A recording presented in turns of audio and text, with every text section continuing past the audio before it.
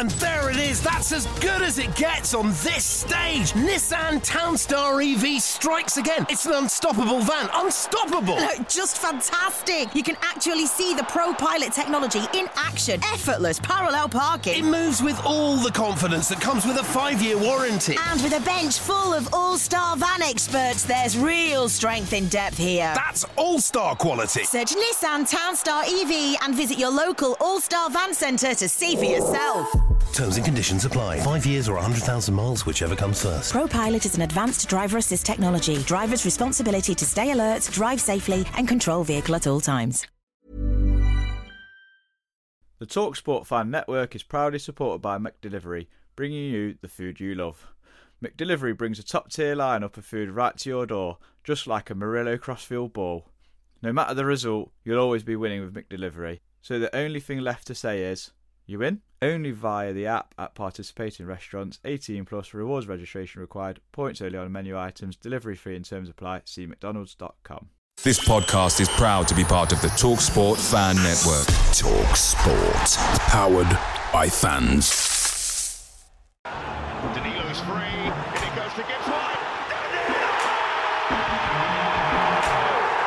First time we've seen them attack them, and there's Francis! Well, that's what I wanted to see Robinson do. Taylor one, he scores! And the City ground goes ballistic! Here's Bob Williams. He's through here! And in the end, Forrest will say it doesn't matter how you play as long as you win it. Yeah!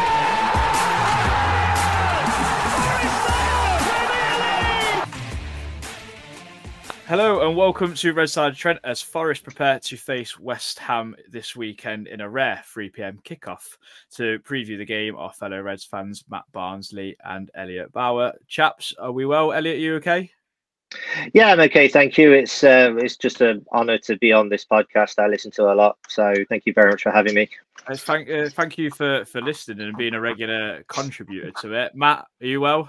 Yeah, I'm good. I'm good, Boys. I'm very well. I hope you are too as well. Yeah, all good, all good. So a recap before we get right into it. Before we get into the West Ham game, just wanted each of your thoughts on the Newcastle game. Actually, first of all, Matt, we'll start with yourself. What did you think of it? Yeah, just a brief overview. I thought it was a pretty mixed bag, really. I thought the first 25 minutes was probably as ordinary as they've been all season. I thought they kind of gave Newcastle quite a lot of respect, and I think that was reflected in the amount of ball that they had. I know I mentioned to the lad I sat next to, the two centre halves. There was just it was quite easy for them to play out and play through midfield, and a bit of lack of press on our part. And then after we scored to equalise, I thought we kind of kicked into life a bit, and the crowd got into it, but as I'm sure we'll go into it a later date. I thought offensively, going forward, I thought we looked the part and we looked like it was coming together. But defensively, it was very schoolboy, particularly for the second and the third goal. Which, to be honest with you, defending the manager, you can't legislate for what Alanga did and letting the ball bounce for the second goal. So yeah, mixed bag really. Plenty of positives, but they're shooting themselves in the foot for the same reasoning. Yeah, what's your thoughts on it? Well, I can't really add on what Matt just said there. It's just echoed, really. If we are that good in attack, why are we just so bad in defence, particularly on like free kicks and stuff? It's, like, surely enough we're better than this now. We can do all the we can stop all the naive defending regarding like free kicks and stuff. I think if we stop that, then we're onto something good, but right now it's just not happening, which is weird. Yeah, for me, it's a lot of basic errors and whatnot. I mean, I've got something to ask you both actually about what's your thoughts about how we set up in set pieces in terms of zonal marking and then also I've noticed this about a lot of previous managers. We don't leave any players up to attack. Like if we ever win the ball. Elliot, start with you. Yeah, I'm usually in block P, and there was one guy behind me going absolutely balmy, like, why are we not leaving somebody like Taiwo, etc. Like for these kicks, like why are we not not doing that?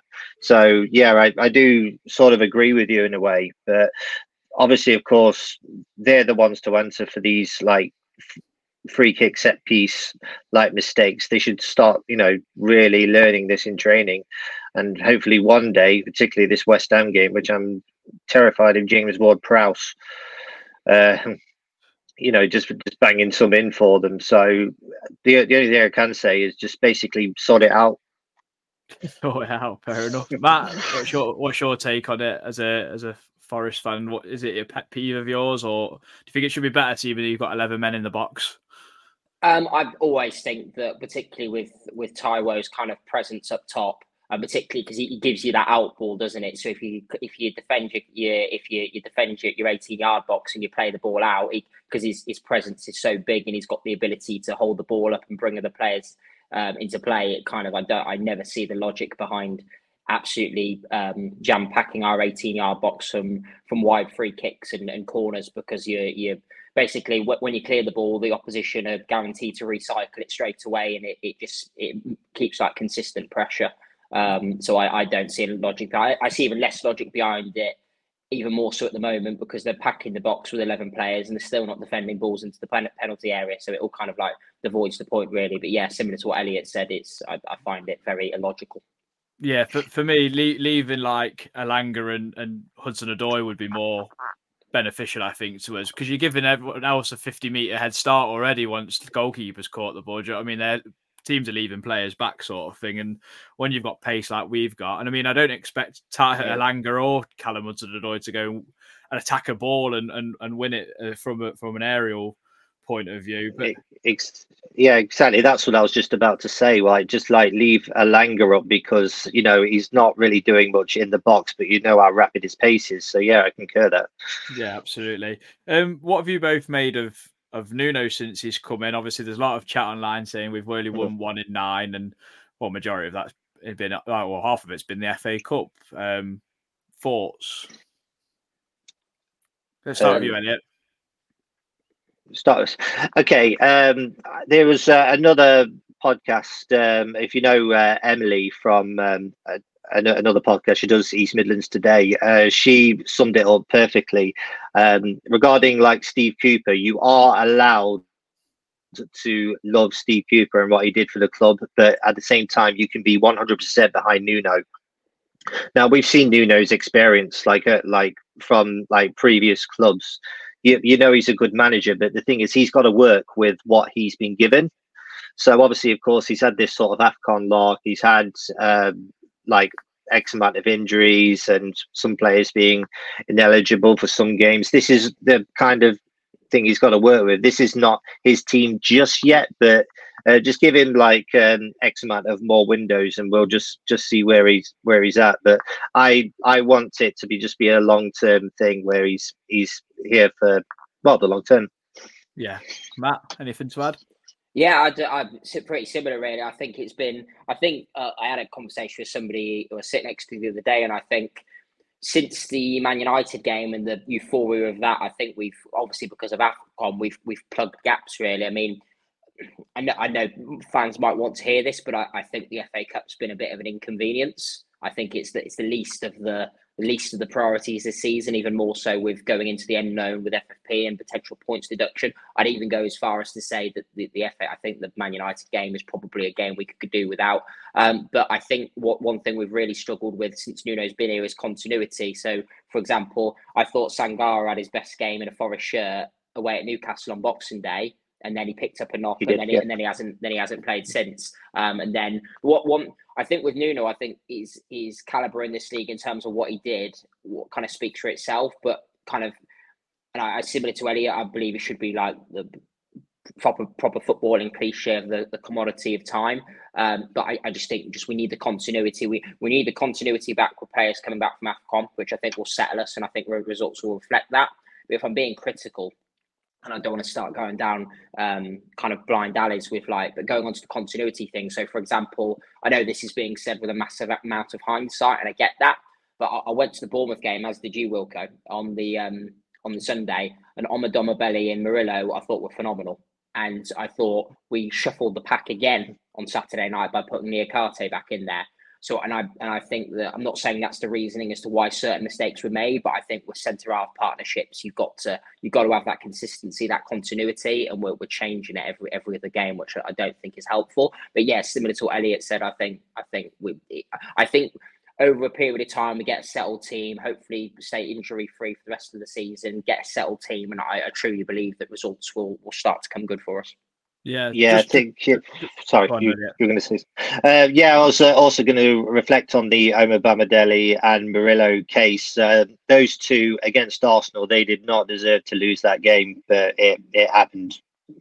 Yeah. So those two were great. I like looking forward to the future with those two. Yeah, or just to caveat what you said, Matt, is I think because against Man U and against Newcastle, Niakate and Murillo were so good together. I guess Nuno's kind of was tempted by, well, let's get them back together because they were so good in the two games that I've actually won this season in the Premier League with Forest. And I guess that's probably what came into his thinking. I do think that Amad Bamadele has been incredibly patient, been really good since he's come in as well. He looks very, very good prospect and definitely one for the future. I think all eyes are on Murillo, but I think there'll be a few maybe flittering eyes over at Amad Bamadele as well in the future, but hopefully we can keep both of them for a decent amount of time. But we'll move on. Just want both your thoughts on rest of the season as well before we get into like West Ham more in depth. The obvious defensive frailties we've had, we've actually quite good going forward this season, I think, especially under Nuno. We've scored in pretty much every game, I think. So had we won all of our 3-2 losses, we'd actually be 6th. So that kind of makes you sick to the stomach a little bit.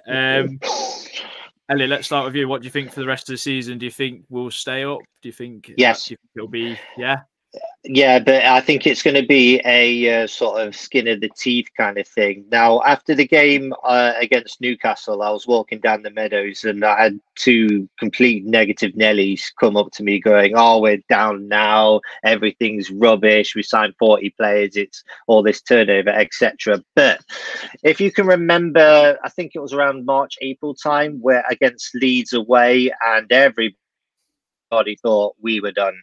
And obviously, of course, we went on that really nice run after like Brighton at home. Like it's not over yet. We can't actually predict what's going to happen. Nobody can. So my take on that is, yes, we will stay up. It won't be pretty and it won't be comfortable, but I think we'll just sort of get over the line after the Chelsea game. That's my sort of prediction, really. Fair enough, Matt. Yeah, I think I'm still reasonably confident that they will have enough. I know it's the elephant in the room, and it keeps going back to it. I think it's going to be purely dependent on the severity of the points deduction. I think the initial, obviously, because we've known about the FFP stuff for 5 or 6 weeks, and obviously, I think the probability of a points deduction of some form is probably very, very likely to happen. I'm not sure it'll be 10 points, but I think kind of the ideal thing in my mind was that we'll get 6 points, but in the interim, we're going to put a run together and kind of get some gap away from the bottom 3, which hasn't transpired. But going on to what I stated before about getting AFCON players back and getting a settled team and results hopefully reflecting that. And I do think they've got some winnable games, particularly at Nottingham, coming up at the second half of the season. I mean, every game in this league is tough, but they've got Wolves at Nottingham, Fulham at Nottingham, Crystal Palace at Nottingham. So they're still difficult games, but they're more likely to win those games than they are against Man City and Liverpool. Plus, you throw into as well Forest. There's one thing to learn since our season and a half in the Premier. Forest have been known to pull off results where you maybe might not expect them to. So I'm quietly confident that they will be able to have enough. But I suppose it's just kind of the severity of the challenge we don't know because of the unknown surrounding FFP, really. Yeah, for me, I think the kind of tie lies in those away games against Everton, Burnley, Sheffield United, and Luton as well. They're all big games as well. There's no easy games in this league. You kind of look and go, oh yeah, that'll be a winner, and you never get there, do you?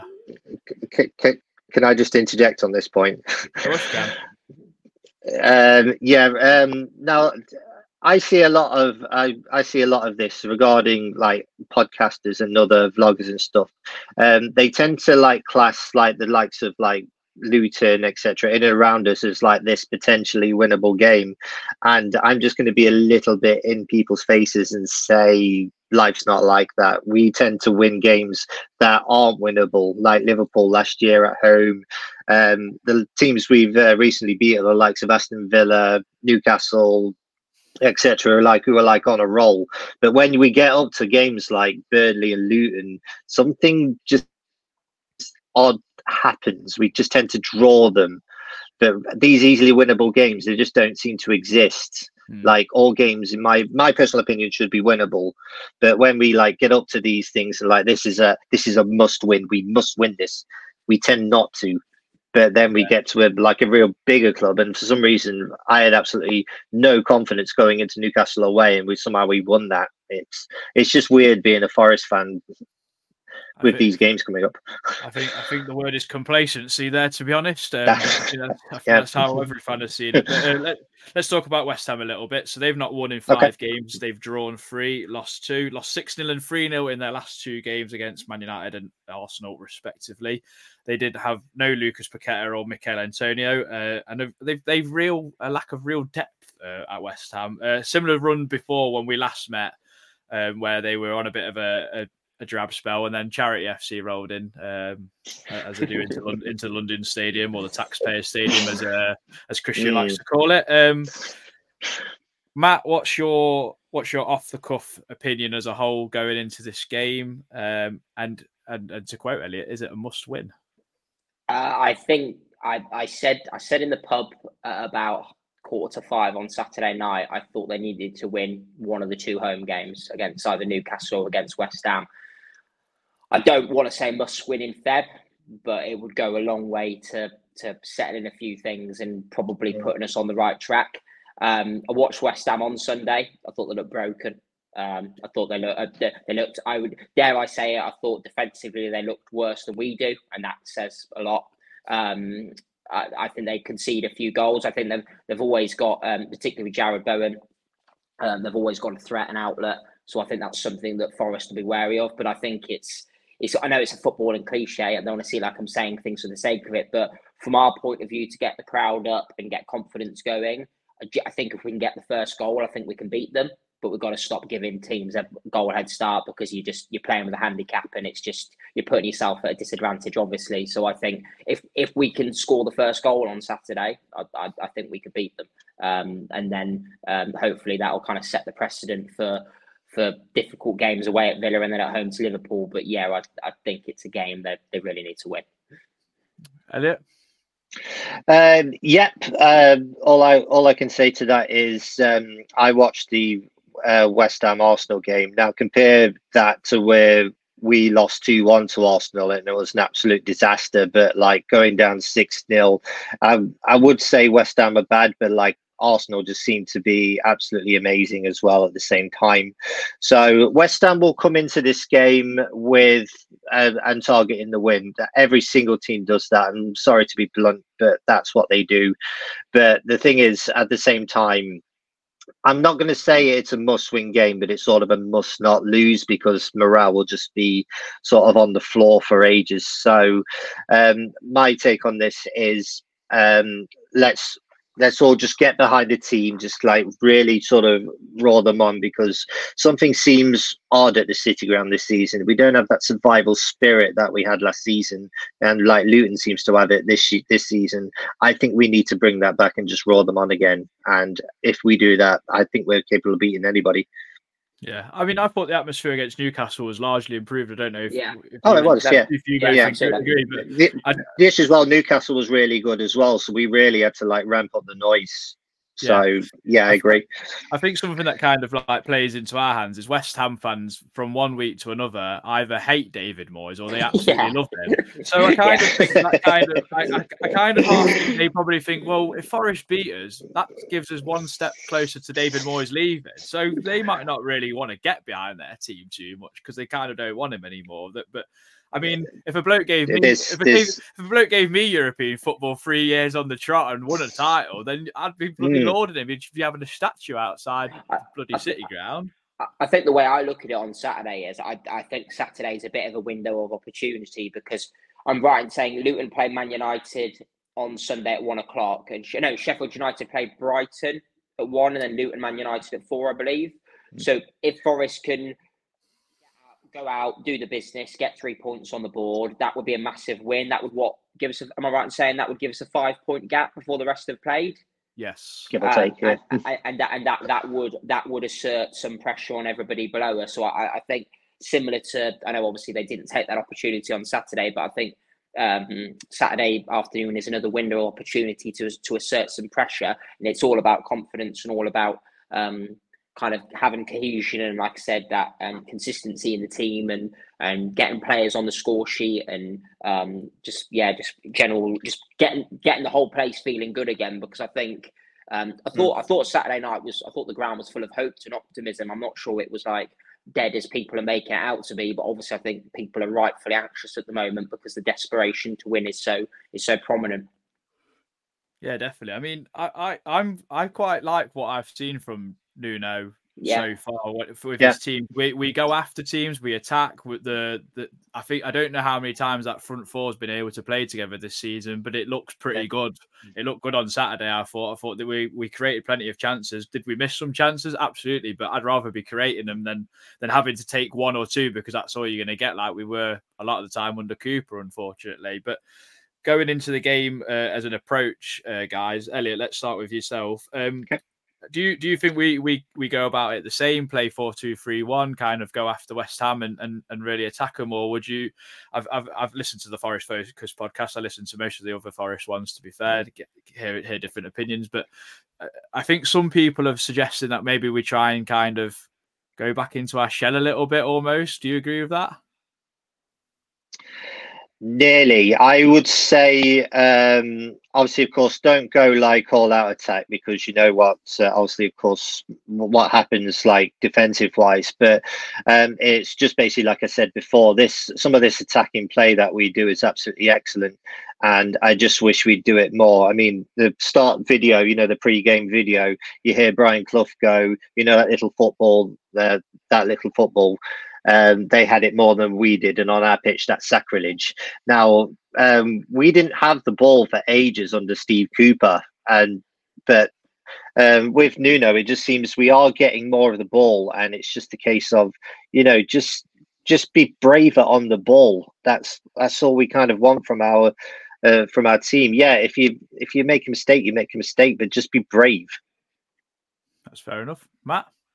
Yeah, absolutely. Yeah, just echo that really. Well, I think I've gone into games now. I think particularly under Nuno, well, obviously kiss of death, and I'm sure you could probably clip this up, Wilco, to come back on me. But I think I'll go into. I think my biggest concern going to games now is an ability to keep the ball out of the back of the net and to be able to defend adequately. Because for me, I would. This is a big comment to make, but I would be amazed if we don't score on Saturday. I think we'll score. I just think it's a case of whether we don't get beat 3-2 again. That's the question. That's really in my mind. Yeah, I mean, West Ham did beat us 3-2 last time, and that's like the cursed scoreline this season. Yeah. But it's funny because the last few games that we've had, we're not getting carved open by opposition. Yes, we made a mistake against Arsenal for the second one. The first one's an absolute blunder, but the last few goals we've let in have been individual errors and set pieces. Like, we're not getting carved open defensively. We're actually quite sound in open play. Bar Bruno Guimaraes taking a pop shot from the edge of the box after Hanga gives it away, and Dan Burn performs a human screen on Nico Dominguez. So I'm optimistic, but kind of what you guys say kind of goes into the lineups, because I will put it up, and I should have put my own name on this because we've all gone for the same thing, to be honest. No, it's not Matt Elliott from Leicester, if anyone's watching on YouTube. For the audio listeners, all three of us, this is all three of us really. The team that we'd like to see is Matt Sells in goal, Nico Williams at right back, Moussa Niakhaté and Murillo at centre half, Ola Aina back from AFCON, unfortunately a silver medal there for him at left back. AFCON winner. Well, we got one of them now, as well as a World Cup winner. Ibrahim Sangare coming back in with Nico Dominguez, Anthony Elanga, Gibbs White, Hudson Odoi, and Taiwo Awoniyi up top. Elliot, let's start with yourself. Okay. I've spoke with Reece, Christian, and Lee in our chat, And Reece seems to think that Ola Aina and Ibrahim Sangare won't come back in straight away. Why do you think they will? I'm not saying they will, but it's just a case of fullback. You've got like Montiel currently injured. Tavares for me is not convincing. I'm sorry. I really want him to do well, but there are times where I'm just like, why the hell did we sign that guy? But there's also the case of Aina just before Steve Cooper went a bit downhill. Aina was going to be our potential player of the season. And the reason I've also gone with those two fullbacks, Williams and Aina, is because sometimes Williams can play on the left like he does for his club and at Liverpool at home last season. Not everyone forgot that Williams played left back at Liverpool at home last season and was very, very good there. So we can always chop and change them. Regarding Sangare, it's basically because he didn't really get much minutes at AFCON, and I think we just need that like big, strong number 6 to basically take down West Ham's midfield, really. And there it is, that's as good as it gets on this stage. Nissan Townstar EV strikes again. It's an unstoppable van, unstoppable. Look, just fantastic. You can actually see the ProPilot technology in action. Effortless parallel parking. It moves with all the confidence that comes with a 5-year warranty. And with a bench full of all-star van experts, there's real strength in depth here. That's all-star quality. Search Nissan Townstar EV and visit your local all-star van centre to see for yourself. Terms and conditions apply. 5 years or 100,000 miles, whichever comes first. ProPilot is an advanced driver assist technology. Driver's responsibility to stay alert, drive safely, and control vehicle at all times. Away days are great, but there's nothing quite like playing at home. The same goes for McDonald's. Maximise your home advantage with McDelivery. You in? Order now on McDonald's app at participating restaurants. 18+, serving times, delivery fee and terms apply. See mcdonalds.com. Yeah, I mean Sangare did get in. He got a knock because Sadio Mane nearly broke his leg, but he seemed all right. He come on in the last 10 minutes in the final and did his defensive part. Matt, Sangare comes straight back in for you for Ryan Yates, who I've gave a lot of flack to the last couple of weeks, and it was obviously he's always the big debate online. But why do you think Sangare replaces him? I just think we need, similar to what Elliot said in the statement, we just need that presence back in midfield. And I think Sangare can do everything that Ryan Yates can do, and is technically better in terms of being decisive. I think my thing with Yates is he's very good at what he does, but he's very one-dimensional. I think Sangare is kind of a bit more kind of what I'm looking for. He can pick a pass. He's technical. He's technical, yeah, absolutely. Whether they will or they won't, I think. Did you say it was Christian who said he'd be amazed if they came straight back in? Reece did. Reece did. I probably agree with that because there's lots to mitigate against in terms of with the travelling. Obviously, Ivory Coast have all been. I know obviously Olarania was on the losing side, but particularly with Sangare, they had the big party at Ivory Coast, didn't they? So there's that. Obviously getting back into the UK, getting back to Wilford Lane and training. So I think I put that team more of what I would like rather than what I think will happen. I still probably get a feeling he'll probably play Tavares at left back. Do you know what's interesting with Nuno Tavares? I think and I said the same against Brentford, and I said the same on Saturday. Over a duration of 90 minutes, he does lots of good things, but he also equals that with doing some pretty poor things as well. I mean, there was 2 or 3 occasions in that first half where he literally his marooning runs forward. He literally takes 3 or 4 players out the game to get us further up the park. It's a final ball thing with him. Probably a lack of discipline. I mean that shot in front of the Trent 10 was infuriating, wasn't it? It was just a proper have-it moment. What do you think of Bournemouth as well when he tried to shoot from like 40 yards? What were your twos?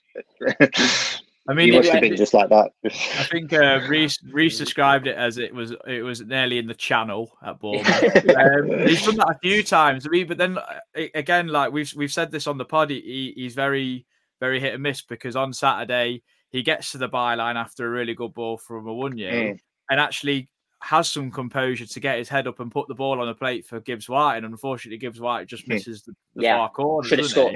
So he's got it in his locker, and he's very much a bit like a Jed Spence in terms of, like you say, Matt. He can run forward and get, when he opens his legs, he's quite a quick player. He's just very, very, indecisive and a bit erratic.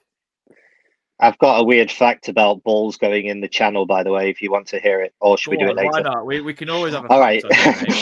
Yeah. Oh, yeah. Well, I'm always doing it on Rad's vlog. So, but there's an under-19s team in Aberdeen. I forget their name, but one of their players missed a ball so badly that it ended up in the north of Norway. Right. Okay. On the coast. How they found out right near the sea, don't they? So they found it on the beach, and it had the football team's name on it. So the guy rang up. I'll probably have to send you a link or something. But yeah, it's a true story. Someone missed a ball so badly that it ended up in the north of Norway from Scotland. But, Elliot, if you're bringing if you're bringing these types of facts to the podcast, you can come on more. It's the football channel. What I was going to say is, Tavares very, very, very hit and miss. I think Nico Williams is almost kind of like it. It'd be very harsh on Nico Williams to lose that right back spot, but I also wouldn't be surprised Ada to come there and Tavares to stay at left back, because I feel like balance and Nuno seems to quite like Nuno Tavares. So that's an interesting one. But how important do you think them three, because I include Bolly in this, how important do you think them three are to the rest of the season as well? I'll start with you, Elliot. Ridiculously important. Obviously, of course, we know Joe Worrell and Scott McKenna doesn't work. But we have also, bear in mind, got Felipe in as well. You just sort of wish that the dude was in his prime. Like, you imagine if we went down with Felipe in the Championship, we'd barely let any goals in. That's how awesome he would be. But yeah, Bolly is excellent with his aerial presence. It's just a shame that he's just like the wrong side of 30, and his legs have sort of gone.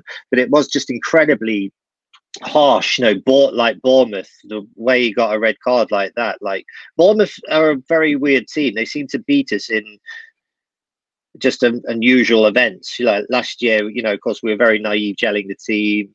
That penalty decision regarding Sam Surridge, they seem to beat us in weird ways, the Bournemouth. Yeah, absolutely. Matt? Yeah. I think they're all. With, and I think it's where it might come. History hopefully might repeat itself. So I didn't go against Bristol City. I listened to it on Radio Nottingham, but by my understanding, I think Felipe got better as the game wore on and kind of very much fitter and sharper. So I think at the moment, particularly in the centre half partnership, is they're crying out for some leadership and some experience. And I do wonder at certain times, of course, he's not going to start every game, but I do wonder whether Felipe is going to still be a use to us with that experience at some points this season. Because I think technically, particularly Murillo and Omar Belli are very technically good in terms of the ball playing centre halves. Niakate is maybe a bit more gangly, but he kind of gets his head on everything. He's useful with a long throw. But I think that the counteract to that is between the three of them, they haven't got massive, because they're all pretty young players. So none of them have got massive amounts of experience, particularly at a top level. And I think Felipe has obviously got that with Atletico Madrid and then us at the back end of last season. So there'd be times this season where I'd be tempted to throw him into, particularly if we go to if he reverts back to a back five with the two wing backs and three centre halves, then maybe play Felipe as one of those two centre halves and have over Murillo and Niakate, or Murillo and Omar Belli. So that way you've got two players, two centre halves pretty quick on their feet, and you've got that experience as well. So I don't know whether that might come into his thinking at some point later on in the season. Yeah, it's a difficult one because Bolly is so aerially dominant. It's quite clear. I mean, you can't miss his big head, can you? No. So and to be fair, I think he's been another shout for one of our player of the seasons, especially early on. I thought he's been absolutely brilliant, Willy Bolly. So, and I think because he can speak probably Portuguese because he's come from he come from Porto. I think him next to Murillo is also quite valuable. Obviously, Felipe's got that connection with Murillo as well. But then there's also been a shout for maybe take Murillo out the fire line a little bit. But I think overall, we reiterate this: we're okay in open play. It's just aerial battle. Like we need maybe a few step ladders in the penalty box or something or whatever. I don't know, but just heading, kick it, and mark a man. For goodness, I hate zonal marking. By the way, guys, I remember Alan Hansen on Match of the Day always used to hate zonal marking. I'm like, why do you still do it? Like, I know it's bloody rubbish. But yes. We're going to look at the other games over the weekend. So Luton are at home to Man United. Everton are playing Palace at home. Burnley against Arsenal. Brentford against Liverpool. Fulham against Villa, and Liverpool against Luton again in midweek as well. It's not their game in hand because they don't play the week after. Weirdly enough, Luton. But definitely a chance to kind of them lose more games and hopefully that morale go a bit down. Although I can't see it happening. But do you see us gaining getting any breathing room against any of those sides, chaps? Matt, start with you first.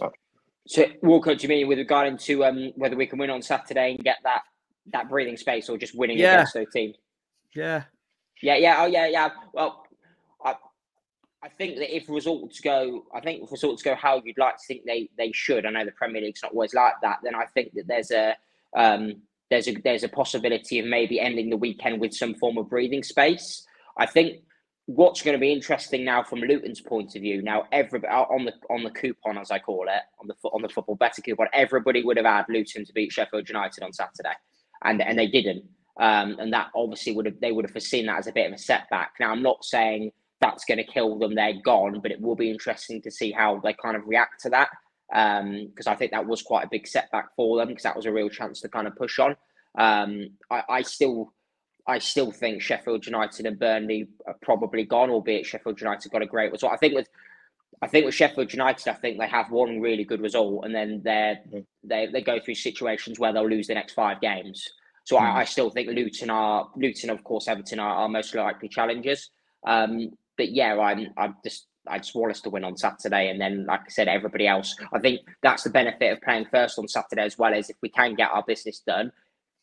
Fans of other clubs and clubs itself, Luton will be looking at Forest, thinking they got a good result. We need to go out and do the business, and we've got a tough game. And Everton, I'm right in saying Everton play Palace on Monday Night Football. Yeah, I don't know when it is, but Everton are at home to Palace, which is a big, massive game because I think Palace are right in it as well. Yeah, to be honest. 100%. I watched them. I watched them against Chelsea on Monday night. They were poor. I thought Palace were really poor. Albeit, I mean, just for a balanced view as well, probably similar to us in a lot of ways. They've got a lot of key players missing, Elise and Palace. But yeah, I thought they looked pretty rudderless the other night. I mean, no Gurhey, Decore out for the season, no Eze, Elise, who are like their 4 best players. It's a bit bleak as a Palace supporter. But Elliot, Luton are playing Man United at home, and I think we can count our lucky stars a little bit that Man United are in a bit of form. Beat Villa, beat Wolves, they beat who else? They beat West Ham. So they're I think so, yeah. I think with Luton they kind of they're playing. Do you know when they play against teams where they think, we could beat them? Yes, and they get the Forestitis where they get complacent and lose or draw. All right, yeah. For one thing, former captain of ours, which I hope doesn't actually watch this, but I heavily backed him until what happened at Luton, which cost us 2 points. To be honest, after that, I've just sort of thought, why the hell are you still getting picked, to be honest? But those 2 points could have been very, very valuable right now. But like I say, you've got to bear in mind that Luton do have that survival spirit that we had last season. Everyone thought we were just down by Christmas. Everyone thought the same about Luton, and surprisingly, they got over 11 points. I believe it was November, was it? Maybe October? I think so, yeah. They seem naturally they're doing much better than the other two sides down there. But once again, we have to just suggest that this is on ourselves. I just want none of this. All the 3 teams below us are better. This is actually on us. And and that's right. West Ham win would help big time with just the morale in general. Like I said, I'm not going to say I'll be satisfied once we're safe. Just get us over the line. I'm happy. Walker, I'll ask the question to you. What's your thoughts on FFP? It's a difficult one, isn't it? Because without being a financial expert or connoisseur or whatever, it's difficult. But having spoken to like Everton fans that I know from locally and stuff, they seem to think like we won't get as much of a punishment as people seem to suggest. Because the way I look at it is, if we could have sold Brennan Johnson for £30 million to Brentford, and if the story is true, we would have been fine. Whether Brennan Johnson would have gone to Brentford is a whole different matter as well anyway, because it doesn't, just because you accept an offer doesn't mean the player is going to go there. For me, it's a funny one, because for 2 months of the season, where 2 months of the window is still left to go, and then that is now closed shop, and then we've sold him for £17.5 million. It's all a bit very like up in the air, but I'm understanding that every team agrees to that deadline. Yeah, I think so. It's a strange one, but I also wouldn't. I don't understand why the club would then get in one of the best sports lawyers in Nick DeMarco in to come and fight the case if they didn't think they had one, and he doesn't tend to take on cases if he doesn't think he can win either. That is literally the writing in the pudding, as you want to call it, or whatever. So for me, I think we've got a case, but whether we have broken the rules. Essentially, they're there to be followed, etc. But I also think there's a big, massive bias against clubs that aren't in the top six, and the Premier League want to protect their assets essentially, because they're what brings the money in, like your Man United's, Liverpool's, Man City's, Chelsea's, etc.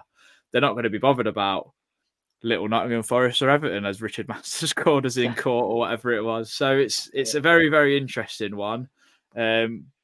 Because I think even if we didn't get a punishment as such, what's stopping Luton, Burnley and Sheffield United appealing and say, well, hang on, Forest got an unfair advantage? Well, actually, we sold one of our better players. So I don't understand that. Yeah, I think for me now, it's all about precedence. I think, and this might be quite unpopular, obviously, because I know Everton know the outcome of their appeal for their first deduction. I think it's at some point next week.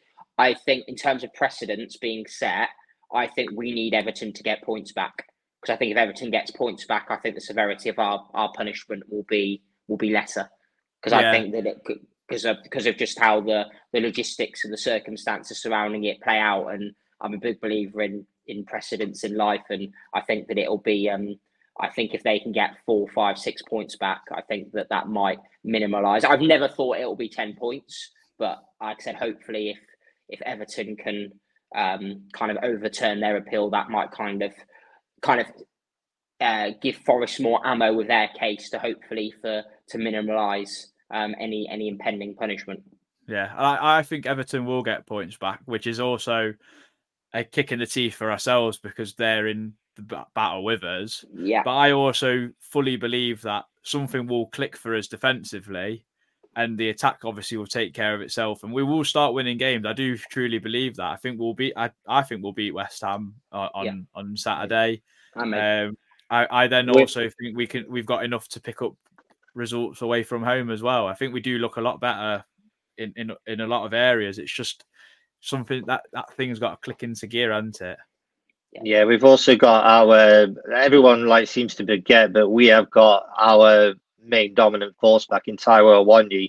Think about how many points he won for us last season. Like when he stays fit, I feel he's just as good as like a Darwin Núñez, etc. There's not many number 9s in the world that are better than him, really. So now we've got Taiwo back. He'll just give him the ball and he will potentially score and get points for us. I did see him. I did see some humane thing off Taiwo where he actually got bodied off the ball by Sven Botman on Saturday. It's not very often he gets beaten in a strength battle. But let's finish it off, guys. Elliot, I'll start with you. What is your prediction for the West Ham game? This is one of those that could go either way. Ideally, I'd want it to be 3-1, but I think it'll actually be 2-1. But they're going to get a goal from an odd set piece that the referee shouldn't have given away. Right, fair enough. Controversial, basically. Yeah, Matt. 5-4 Forest. Why not? Why not? Did you listen to the pod at the weekend where I said 5-3? Wasn't it? I said 5-3. That was brilliant. We loved that. That's Peak Barclays. It's funny because Lee knows the referee for Saturday is Thomas Bramall. I said to Lee, just send him a message like, we play in red, just whistle every time one of ours goes down, please. Like, I've never heard of him. Like, yeah, Lee thinks he's quite a good ref. So we'll see come Sunday when we absolutely slag him to the hills when he doesn't give us a penalty either or something. I'm sure about it. But chaps, it's been lovely to have you both on the red side of the Trent. Is there anything you want to plug, Elliot? I'll start with yourself. Yes, I do comedy improvisation with the local Nottingham improv troupe, which is Miss Imp. We play all sorts of like weird improvised games, like you see on Whose Line Is It Anyway? Tomorrow I'm going to be hosting the workshop at the Malt Cross in Nottingham, and it's completely suitable for beginners. If you fancy just coming along and giving it a go, it's only £5 to get in, and if you just want to watch, that's absolutely fine as well. Just be nice to us because, you know, we need the laughable energy. Is that like a weekly thing, Elliot? If people want to yeah, it's every Thursday. Also, you'll often like find me in Block P with just wearing this Back to the Future 2 hat. So if you do see me, just come and say hello. And also the NFFC hashtag is absolutely brilliant. Like I had mental health struggles 2 weeks ago, and I put something off, and I just want to thank everyone for helping me in a very difficult circumstance, because I lost someone quite dear to me earlier this month, and it was absolutely gutting. But there are loads of places that will help you if you just like DM Red Side of the Trent guys. They are absolutely wonderful for your mental health, and they've helped me out in so many ways. And like I say, it's just an honor to be here. No worries, Elliot. Anytime. I mean, I've definitely been there myself with mental health. Not as much as that of losing someone. So I'm sorry to hear about that. But you're also one of my sober brothers as well. So I'm nearly 6 years sober. Yeah. I'm trying. Matt keeps trying to tempt me with a beer every now and then. Matt, I didn't see you. You need it supporting Forest. I know, yeah. Matt, I didn't see you at Bournemouth. What happened? Yeah, there's really about 1,000 people there. I got in so late. It was about 5 minutes to, and then so basically it was an early morning game, so I'd had God, you boys put me to shame, you do, with your sober personalities, which to be fair, but there's a reason I don't. I'm terrible with alcohol. Like we went. Obviously, it was a Sunday game, and obviously for me, it's a long train journey. It's about just shy of 3 hours. So I took some bottles for some Sunday morning consumption, and by the time I got to Bournemouth, I'd obviously had maybe 4 or 5 bottles, and I thought before kick-off I need to go and get a Domino's, something doughy, something to eat, because otherwise they're not gonna let me in the ground. So yeah, that's my. And then I ended up getting into a Uber and getting into the ground at 5 minutes to kick off. But yeah, you know me, Wilco. I'm always about in the town, within the vicinity of kickoff. But yeah, no, my plug's not half as meaningful as Elliot's. And Elliot, just want to wish you all the best with regard to your mental health as well. Well, that's very kind of you. Yeah. If I do have the odd sort of twitch and stuff, it's because I have Asperger's syndrome. So if I am like rolling my eyes or something, you know, it's fine. I'm such an awkward guy. It's not. I think we all are, to be honest with you. I think it's half the people that are close to me. So I've got very weird ways. So we've all got them, mate. Do you want one final fact before we go? Oh yeah, 100%. There are 9 hammocks on the moon. 9 hammocks on the moon. On the moon, yeah. They were left there by the last Apollo mission. There's quite a number of things on the moon, but the most unique thing is hammocks. They don't have any trees, but they were left there by the last Apollo mission because they had to sleep. And I'm usually on Brad's vlog as well, just like telling him this nonsense. Some conspiracy theorists will say we've never been to the moon, but we'll leave that for a not whole another pod to discuss that. This is a football channel. Matt, I've not seen you slag off the England cricket team. Are they actually doing all right this season against India? Tomorrow morning. Tomorrow morning. All right. Follow me on social media for all of the ball-to-ball coverage of the third test in Rajit.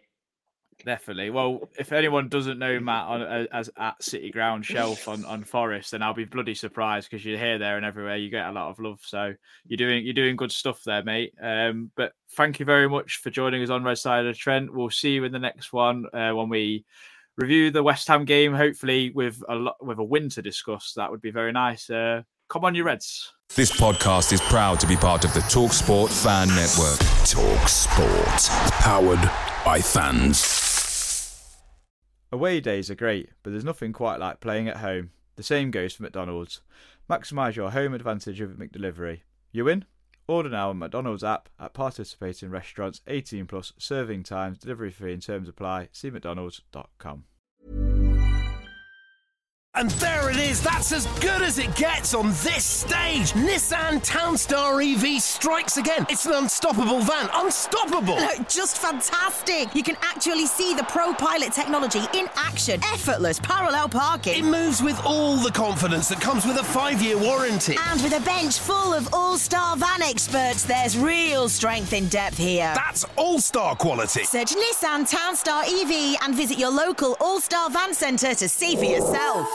Terms and conditions apply. 5 years or 100,000 miles, whichever comes first. ProPilot is an advanced driver assist technology. Driver's responsibility to stay alert, drive safely and control vehicle at all times.